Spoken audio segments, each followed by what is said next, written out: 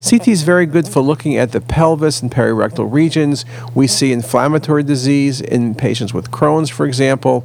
But in this case, it's a perirectal mass on the right side. It's sitting in the ischial-rectal fossa, coming near the posterior aspect of the acetabulum, anterior to the coccyx.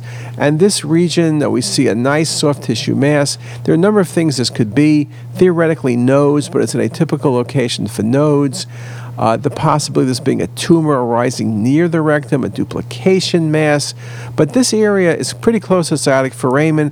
It's a very good region for seeing neurogenic type tumors, and in fact this was a neurogenic tumor in the ischial-rectal fossa near the region of levator muscle and near the sciatic nerve. A very nice example. It's also of lower attenuation. Neurogenic tumors are often of low CT attenuation.